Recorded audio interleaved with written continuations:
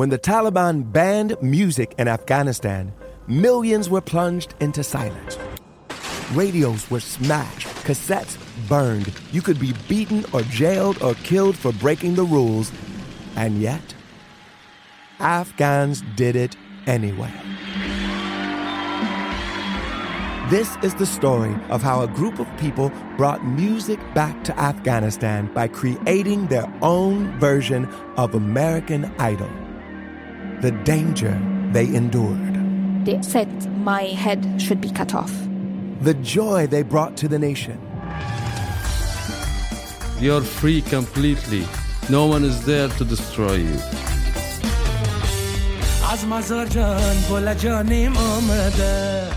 I'm John Legend. Listen to Afghan Star on the iHeartRadio app, Apple Podcasts, or wherever you get your podcasts. A new season of Bridgerton is here. And with it, a new season of Bridgerton, the official podcast. I'm your host, Gabrielle Collins, and this season, we are bringing fans even deeper into the ton. Colin Bridgerton has returned from his travels abroad. Is betrothal written in the stars for the eligible bachelor? Meanwhile, the ton is reverberating with speculation of who holds Lady Whistledown's pen. We're discussing it all. I sit down with Nicola Coughlan, Luke Newton, Shonda Rhimes, and more to offer an exclusive peek behind the scenes of each episode of the new season. Watch season 3 of the Shondaland series on Netflix. Then, fall in love all over again by listening to Bridgerton, the official podcast, on the iHeartRadio app, Apple Podcasts, or wherever you get your podcasts. Subscribe to catch a new episode every Thursday. Hey girlfriends, it's me, Carol Fisher. I'm so excited to tell you about the brand new series of The Girlfriends. In season 1, we told you about the murder of Gail Katz at the hands of my ex-boyfriend Bob. At one point, a woman's torso washed up on Staten Island and was misidentified as Gail. She spent 9 years in Gail's grave, and then she just disappeared.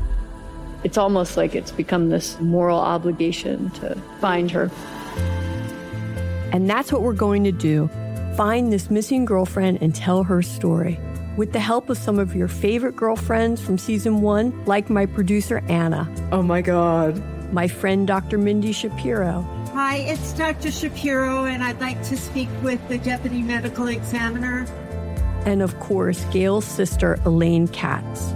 Having no closure, it kills you. Join us as we try to solve a 35-year-old cold case.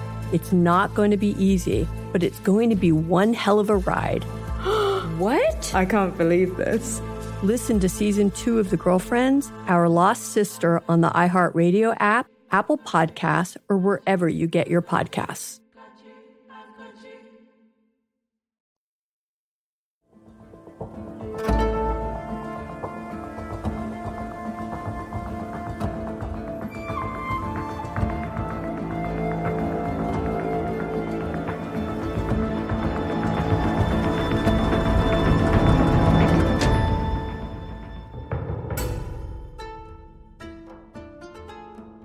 Oh, hi. This is Let's Talk About Myths, baby. And I am your host, Liv, here to dive back into the one and only, the number one hero of ancient Greece, zero to hero himself, Heracles. Better known as Hercules, but remember that's Roman.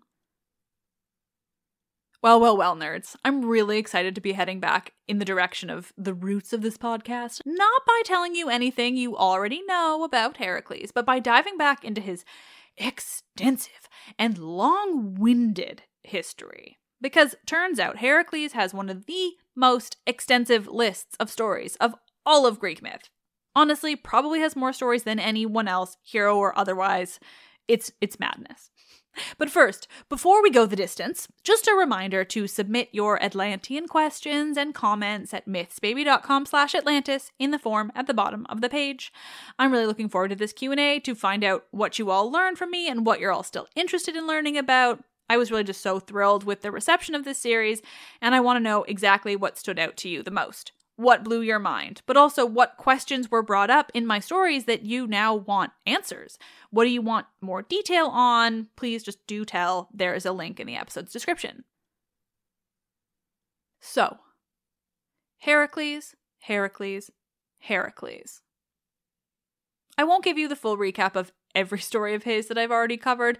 That's far too much. But I do want to remind you of some of the important parts. Things you'll want to remember before we get into today's story. I've also asked my magnificent messenger god, Michaela, to make a Spotify featuring all of the past Heracles episodes if you want to refresh your memories. What matters is, Heracles, as we all know too well, was the son of Zeus and a mortal woman named Alcmene. He's far and away Zeus's most important mortal child and most important hero when it comes to Greek mythology. He was worshipped broadly, like all over the ancient Greek world, both as a hero and a god. He'll become a god later, we're not getting there just yet. Because he was so important in the ancient Greek world, absolutely countless stories feature him in so many different ways. Some with lots of detail, others with very little. This is because the whole of the Greek world wanted to associate themselves with this particular hero, so they inserted him into their local stories and myths, eventually resulting in this absolutely wide-ranging hero who seems to have done it all.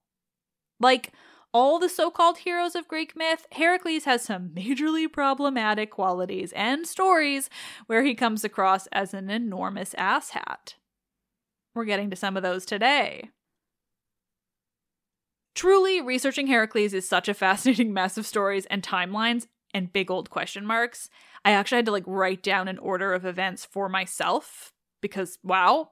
And to be perfectly honest, it's not all that clear when a lot of these things happened, but they're necessary in understanding what's coming. So I made some guesses about chronology and just kind of went with it. I've mostly gone with what Apollodorus tells us. For all he's quite a late source and one that lacks detail, he really lays something out at the very least, and mostly chronologically. So thank you, Apollodorus, from all of us. Still, all of what's to come does definitely come after the events I've already told you when it comes to Heracles, namely those most famous accomplishments, the 12 labors. These are some of his most detailed stories when he was assigned to complete tasks for the king of Tiryns, Eurystheus, in penance for, well, you remember, killing his wife and children. You know, Meg from Disney's Hercules? Yeah, her. In order to purify himself of these murders, which were spurred on by madness given to him by Hera, Heracles completed his labors. He killed the Nemean lion by wrestling the thing until it suffocated, because the hide of the lion couldn't be pierced by weapons. He then forever wore the lion skin hood. This makes him very easy to spot in pottery and everywhere else.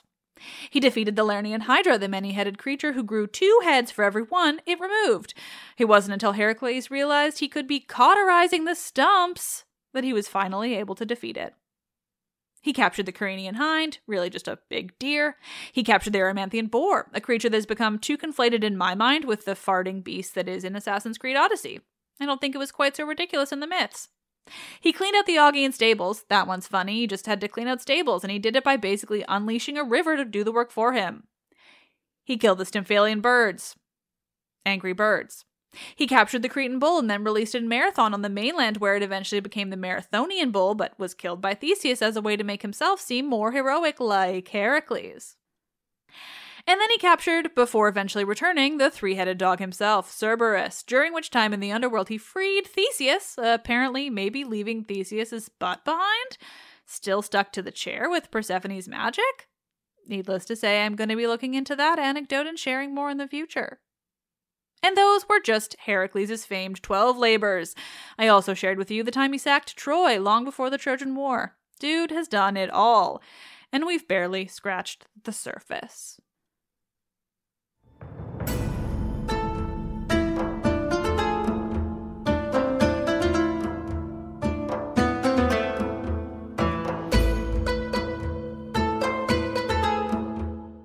This is episode 154.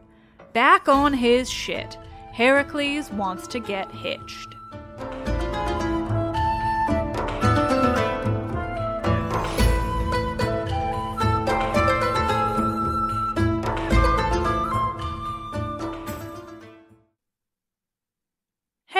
Heracles, what a wild and crazy guy. We return to our favorite guy who goes from zero to hero after his famous 12 labors. He's successfully purified himself for, murdering his wife and children, and now he can go on with his life. Because that's how things work in Greek myths. You make up for what you've done, and then it's like it never happened at all. Except, fortunately, not actually, or rather not entirely, people will still remember what you've done, even if you might have saved yourself in the eyes of the gods. Once Heracles has purified himself, has completed these 12 labors, he sets out to make his life whole again, to resume some kind of quote-unquote normal existence. And to do that, he wants a new wife. The old one's dead, and what is a hero without a wife?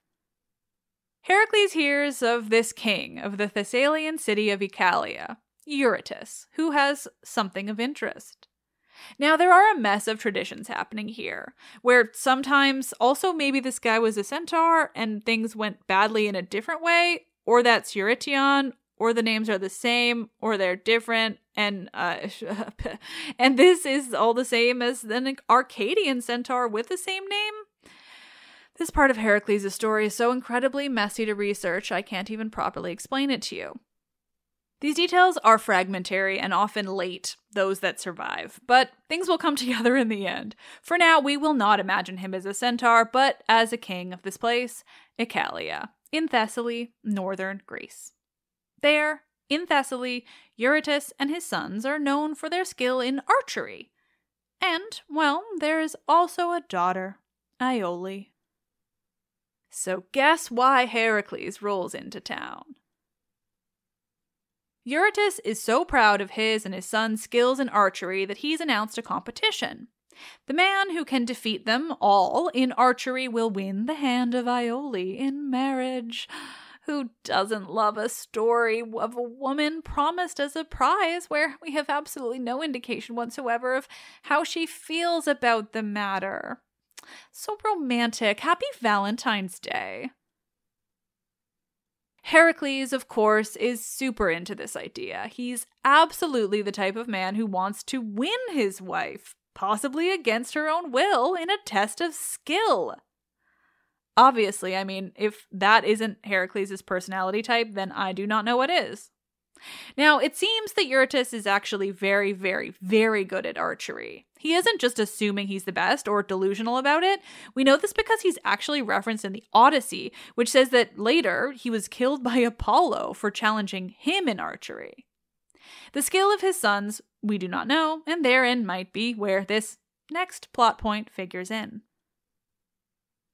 Because Heracles competes, he participates in this competition just as Eurytus and his sons have planned, except that when he wins, easily, because he's fucking Heracles, then Eurytus and most of his sons immediately take back the agreement.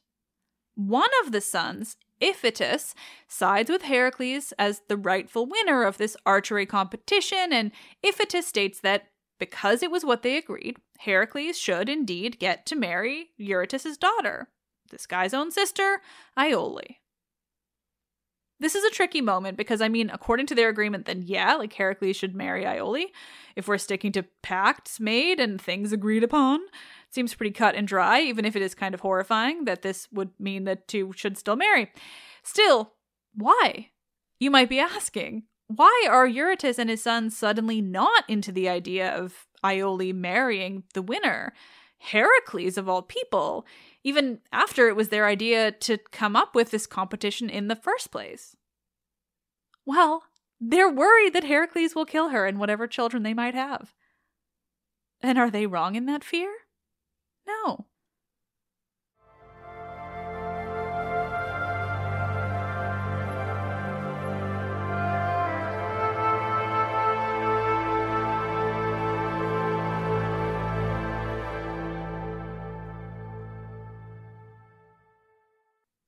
So Heracles has traveled to Oechalia upon hearing the news that there's a woman up for grabs. The princess Iole, daughter of King Eurytus and sister to some brothers whose names I won't bother with, and another named Iphitus, has been promised in marriage to whoever can best Eurytus and his sons in an archery competition. As we're to understand, they're very good at archery. But Heracles is better because he's Heracles. Still, that Eurytus and his sons immediately take back this agreement when the winner is none other than the family annihilator himself, Heracles, is pretty impressive. It's not often in Greek mythology that so many things collide to make one very agreeable decision. Do we wish they'd taken it back because women should have the right to choose their own husbands and what happens in their lives? Sure. Do we know that that is likely never to occur in Greek myth? Also, yes. But I sure am proud of Eurytus for looking at the winner of the competition, looking real close and thinking, hey, this guy only just got purified for the murder of his wife and children. Maybe he isn't the best match for my daughter. Like, good one, Eurytus. But any guesses on how this is going to go? Well, for now at least, Heracles appears to give in to Eurytus and his sons, though the one, Iphitus, still agrees that Iole should be given to Heracles to marry. But life moves on for Heracles, for a little while at least. Once again, most of the details come from Apollodorus, which is why they're really brief, but there are a few other sources who give us like a play-by-play of what's about to happen, moments leading up to one of Heracles' more important exploits, and eventually to even more. Apollodorus tells us that time went on, but soon after there were some cattle stolen nearby.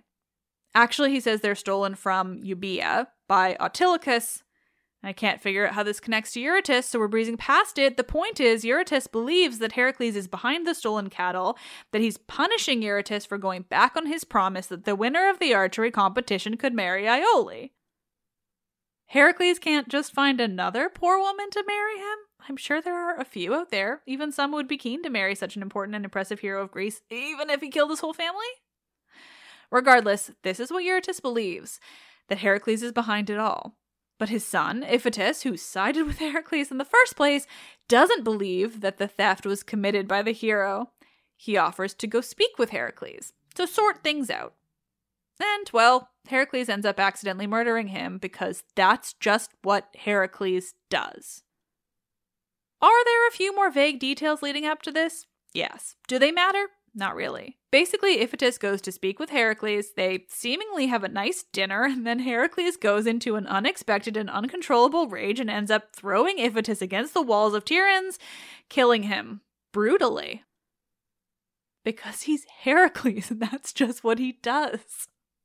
And then, surprise, surprise, he goes in search of purification, because he has just straight up murdered another person. Once again, looking to purify himself for the murder of an innocent human, Heracles sets out on some new travels. He tries a couple different people looking for that precious purification that he knows so well already, before finally landing on a much more reliable source for such things. The Oracle. And no, I'm not being sarcastic. I know I've drilled it into you that you should never trust the Oracle, but honestly, there are some times when she's not so bad. And certainly when it comes to the historical side, the Greeks found her very reliable and very important. It's really just like poor Oedipus who gets the worst of her confusing and fateful prophecies.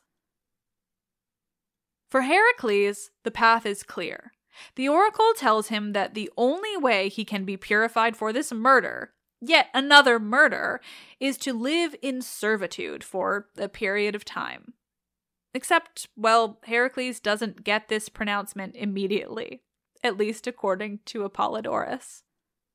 First, quote, as the Pythian priestess answered him not by oracles, he was fain to plunder the temple and, carrying off the tripod, to institute an oracle of his own. But Apollo fought him, and Zeus threw a thunderbolt between them. When they had been parted, Heracles received an oracle, which declared that the remedy for his disease was for him to be sold, and to serve for 3 years, and to pay compensation for the murder to Eurytus. More like hero to zero. Am I right? Right? He steals the tripod from the oracle and he tries to make one himself.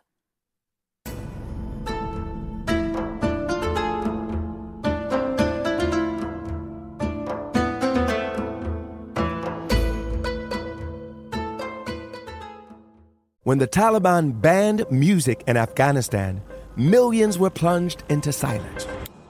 Radios were smashed, cassettes burned. You could be beaten or jailed or killed for breaking the rules. And yet, Afghans did it anyway. This is the story of how a group of people brought music back to Afghanistan by creating their own version of American Idol. The danger they endured. They said my head should be cut off. The joy they brought to the nation. You're free completely. No one is there to destroy you.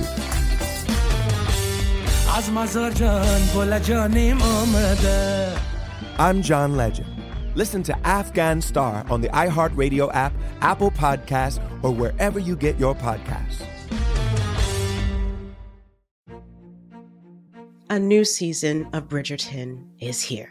And with it, a new season of Bridgerton, the official podcast. I'm your host, Gabrielle Collins, and this season, we are bringing fans even deeper into the ton. Colin Bridgerton has returned from his travels abroad. Is betrothal written in the stars for the eligible bachelor? Meanwhile, the ton is reverberating with speculation of who holds Lady Whistledown's pen. We're discussing it all. I sit down with Nicola Coughlan, Luke Newton, Shonda Rhimes, and more to offer an exclusive peek behind the scenes of each episode of the new season. Watch season 3 of the Shondaland series on Netflix. Then, fall in love all over again by listening to Bridgerton, the official podcast, on the iHeartRadio app, Apple Podcasts, or wherever you get your podcasts. Subscribe to catch a new episode every Thursday. Hey girlfriends, it's me, Carol Fisher. I'm so excited to tell you about the brand new series of The Girlfriends. In season 1, we told you about the murder of Gail Katz at the hands of my ex-boyfriend Bob. At one point, a woman's torso washed up on Staten Island and was misidentified as Gail. She spent 9 years in Gail's grave, and then she just disappeared. It's almost like it's become this moral obligation to find her. And that's what we're going to do. Find this missing girlfriend and tell her story. With the help of some of your favorite girlfriends from season 1, like my producer, Anna. Oh my God. My friend, Dr. Mindy Shapiro. Hi, it's Dr. Shapiro, and I'd like to speak with the Deputy Medical Examiner. And of course, Gail's sister, Elaine Katz. Having no closure, it kills you. Join us as we try to solve a 35-year-old cold case. It's not going to be easy, but it's going to be one hell of a ride. What? I can't believe this. Listen to season 2 of The Girlfriends, Our Lost Sister on the iHeartRadio app, Apple Podcasts, or wherever you get your podcasts.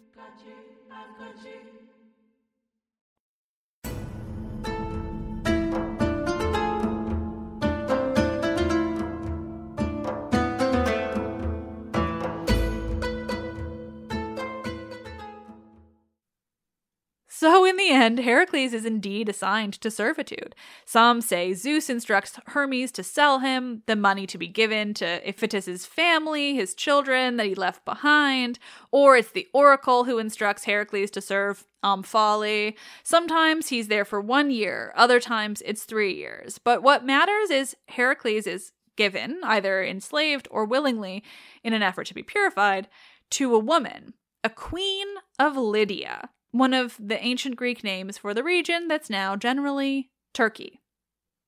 The queen is named Omphale. And, well, Omphale and her story within the story of Heracles is a fascinating one. I have shown you this origin for their relationship, that Heracles sought purification for the murder of Iphitus, but truly there are so many different variations and notions and ideas on why exactly Heracles went to serve Omphale, let alone what he did while he was there. So let's look at just a few of these options.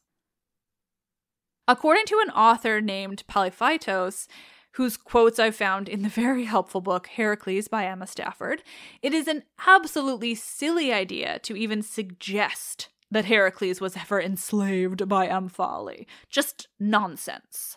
Polyphytos goes on to say that no, the way it actually happened was, quote, this woman, hearing of Heracles' strength, pretended to be in love with him. Once in her company, Heracles was seized by love for her and fathered a son from her because he was delighted by her. He did whatever Omphale asked. For good measure, Polyphytos notes that it's only the quote-unquote simple-minded who believe that he was ever actually enslaved by her.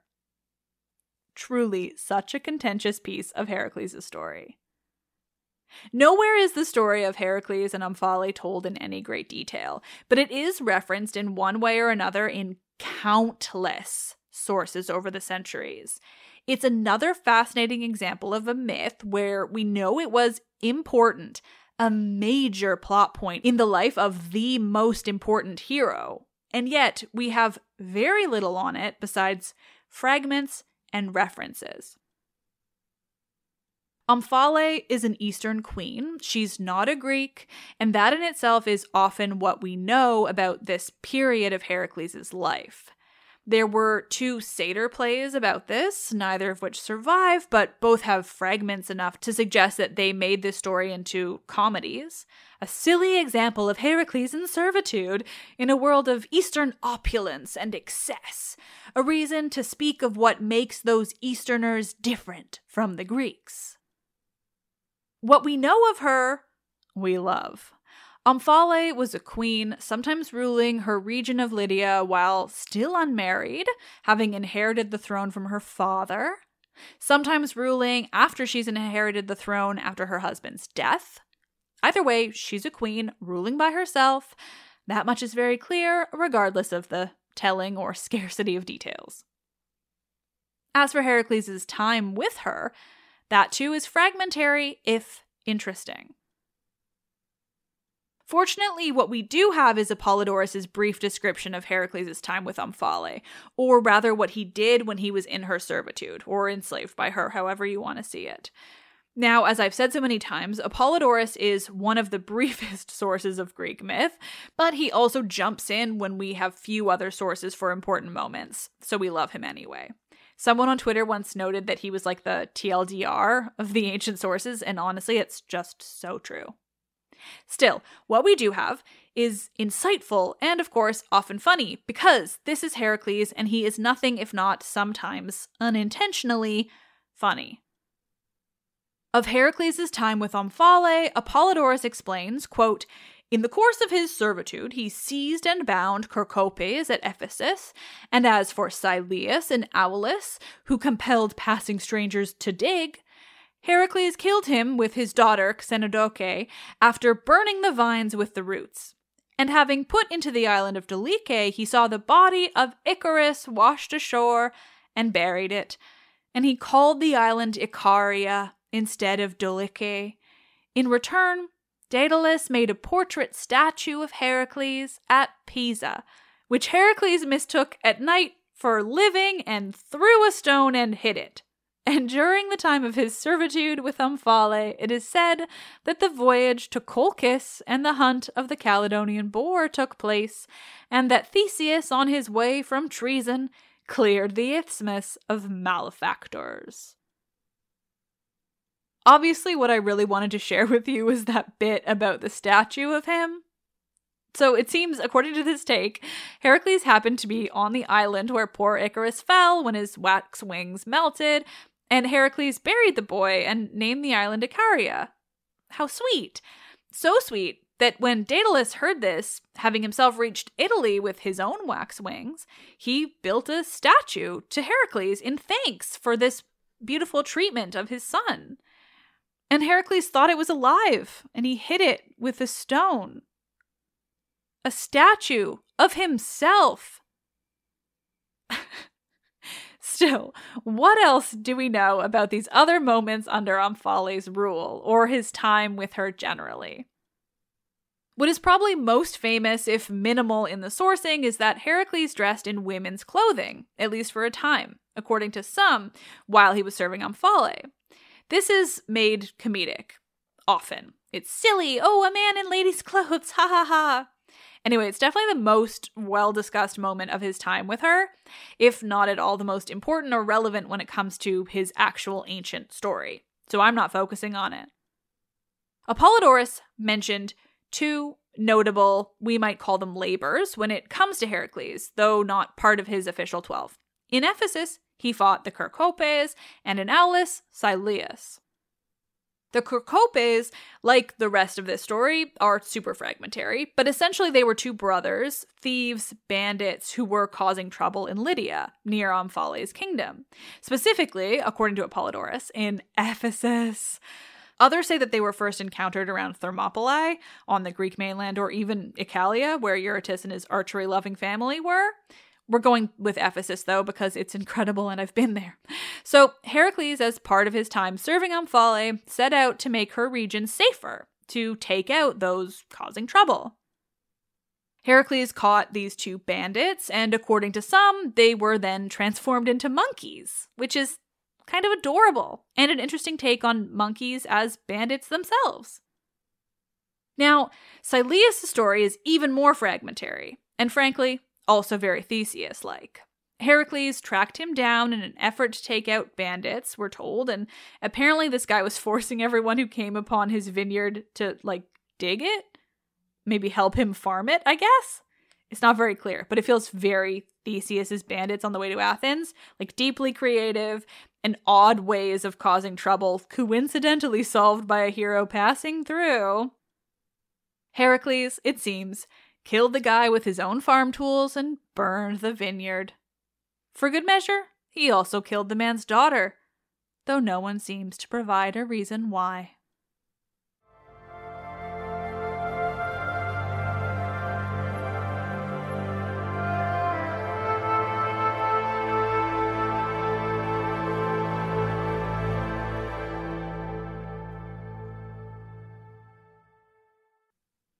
But what of Omphale herself and her time with Heracles? Apollodorus doesn't give us any information about their relationship, but if you think other ancient authors did not find a way to sexualize the situation, you are not paying attention. Of course, Heracles is stuck with this woman, a queen, and we're talking ancient Greek sources, so you better believe that there are references to their having had some kind of relationship. There's a quote I mentioned earlier, the guy who thinks it's completely impossible that Heracles could have ever been forced into servitude, so really he was just in love with her, or maybe forced to be in love with her. Others suggest that she fell in love with him after some of their time together, that she freed him because of this, and they ended up having a child together. Even coincidentally, Ovid references this experience of Heracles in his Ars Amatoria, which I introduced to you as a bonus episode just yesterday, and which you will hear in great and hilarious detail on Friday. He uses Heracles' experience, Hercules, to him, of course, to exemplify, as Emma Stafford says in this book, quote, the patience required by a serious lover. Ovid's lines on this time of Heracles with Omphale and how patient he was as a lover and what that says about modern romance to Ovid are, quote, when Heracles' stepmother got tired of supplying monsters, he is said to have held a basket among the Ionian girls and to have spun his unworked wool to perfection. The Terinthian hero obeyed his mistress's command. Now, go be shy about bearing what he bore. She commands you to be in the forum. Always be sure you arrive before the commanded hour and don't leave till late.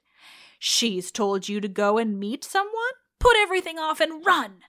And don't let the crowd hold you back as you go. She's done with her banquet and making her way home at night? Then, too, come if she calls, in place of her slave. She's out in the country and tells you to come? Love hates the lazy. If you haven't got wheels, make your way on foot. Now that is a newer, funnier translation that I read more of than I needed to because it's hilarious. But it's just a taste of what you'll get in Friday's episode. Phew. But basically here, Ovid is using Heracles to describe how you should bend over backwards for your woman. This idea of Heracles being amongst the women, working amongst the women, and that was sort of his trial working under Omphale. Compared to much of the Ars Amatoria, it's kind of refreshing. But fortunately, Ovid provides us with another anecdote from Heracles' time with Omphale in his work called the Fasti. Now, of course, what we're getting here is a Roman story of their Hercules from Ovid's tradition, and not even his Metamorphoses, which focuses so much on retelling Greek stories. Still, it's kind of fun, if typically problematic, because, well, it's a Roman myth of Hercules, of all people. In the Fasti, which I'm referencing from this Emma Stafford book, Ovid tells us of a time when Omphale and Hercules hold a feast, presumably during some period when they're together in some kind of consensual romantic relationship. They hold some special feast, and afterwards they mark the night by sleeping in a cave. But not only that, for the feast and the night after, they swapped clothes. Again, we have this moment of Hercules wearing women's clothes, but in this case, it's more of a relationship kink. They swap clothes. We're told that Heracles bursts through most of Omphale's. He breaks her bracelets because he's too big. Her clothes are stretched tight over him. Her shoes are destroyed by the size of his feet. Still, they go with it. It's their thing. That night, the two are asleep in the cave, still wearing each other's clothes, or rather draped by them while they sleep. And because this is myth, the god Faunus, who's a Roman rustic god who's sometimes associated with the Greek Pan, he sneaks into the cave intending to rape Omphale. He finds the women's clothes, making a point to avoid Heracles' lion skin, but then he's surprised to find big, hairy legs. Ah yes, how funny, he's come to rape the wrong person. Apparently the ancients loved a comedic attempted rape story. 'Cause of course they did. But in any event, Ovid tells us that this is why the god Faunus prefers people to be naked when they worship him or when they have festivals to him, because that way they can't switch around their clothes and trick him. Everyone seems to have an opinion on this part of Heracles' life, even if no one actually managed to document all the damn details of his time there, hence the really disjointed way I have to tell it. Or rather, any documentations that might have existed are gone. Still, that he did have this time under the rule of Omphale, whatever it looked like, and that they maybe had a bit of a romantic relationship, either consensual or otherwise, is what matters as we continue on this story of Heracles. Because though he didn't end up marrying Iole or Omphale, Heracles does eventually marry another woman. His last wife, Deianira. But that is for next week.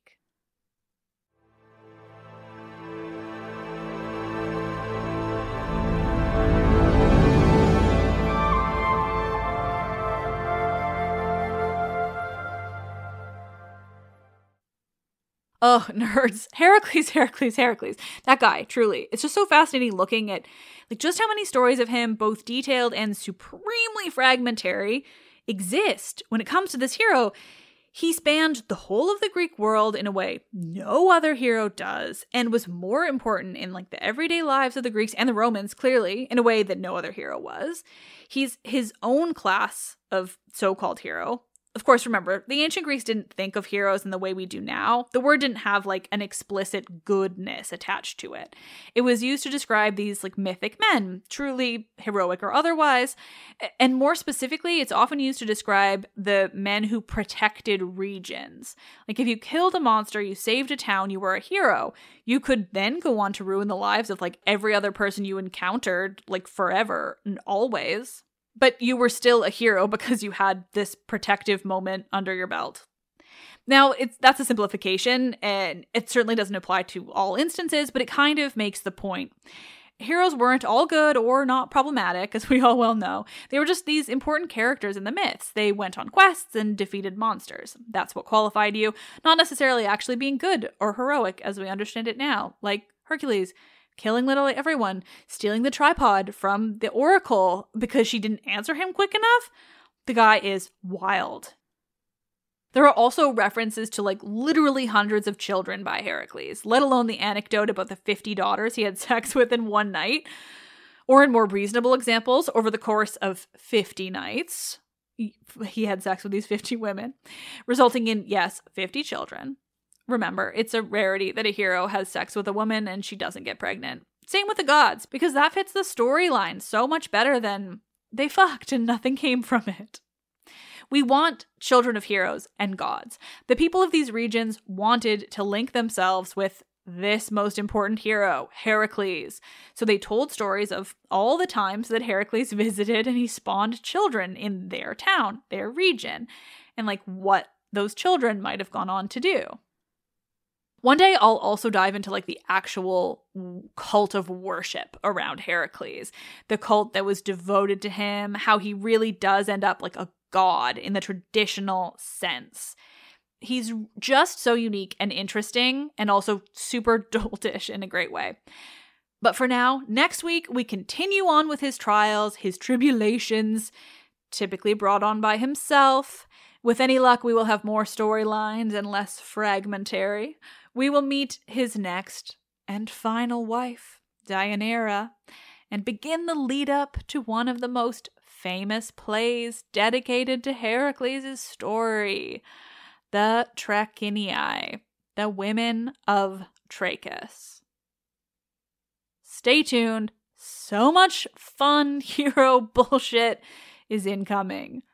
Thank you all, as usual. This one's been something else. You're truly the best. This is so much fun. I am Liv, and I love this shit.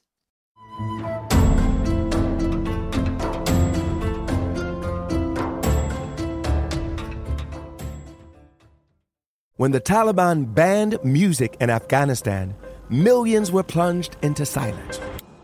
Radios were smashed, cassettes burned. You could be beaten or jailed or killed for breaking the rules. And yet, Afghans did it anyway. This is the story of how a group of people brought music back to Afghanistan by creating their own version of American Idol. The danger they endured. They said my head should be cut off. The joy they brought to the nation. You're free completely. No one is there to destroy you.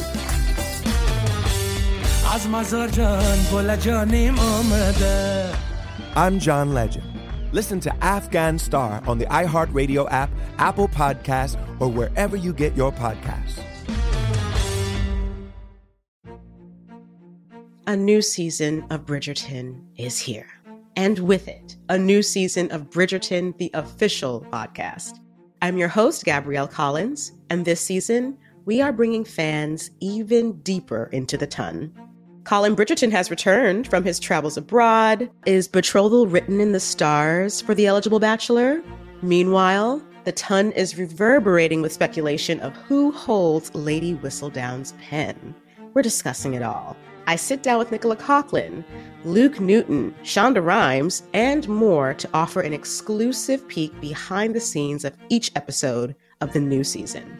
Watch season 3 of the Shondaland series on Netflix. Then, fall in love all over again by listening to Bridgerton, the official podcast, on the iHeartRadio app, Apple Podcasts, or wherever you get your podcasts. Subscribe to catch a new episode every Thursday. Hey girlfriends, it's me, Carol Fisher. I'm so excited to tell you about the brand new series of The Girlfriends. In season 1, we told you about the murder of Gail Katz at the hands of my ex-boyfriend Bob. At one point, a woman's torso washed up on Staten Island and was misidentified as Gail. She spent 9 years in Gail's grave, and then she just disappeared. It's almost like it's become this moral obligation to find her. And that's what we're going to do. Find this missing girlfriend and tell her story. With the help of some of your favorite girlfriends from season 1, like my producer, Anna. Oh my God. My friend, Dr. Mindy Shapiro. Hi, it's Dr. Shapiro, and I'd like to speak with the Deputy Medical Examiner. And of course, Gail's sister, Elaine Katz. Having no closure, it kills you. Join us as we try to solve a 35-year-old cold case. It's not going to be easy, but it's going to be one hell of a ride. What? I can't believe this. Listen to Season 2 of The Girlfriends, Our Lost Sister on the iHeartRadio app, Apple Podcasts, or wherever you get your podcasts.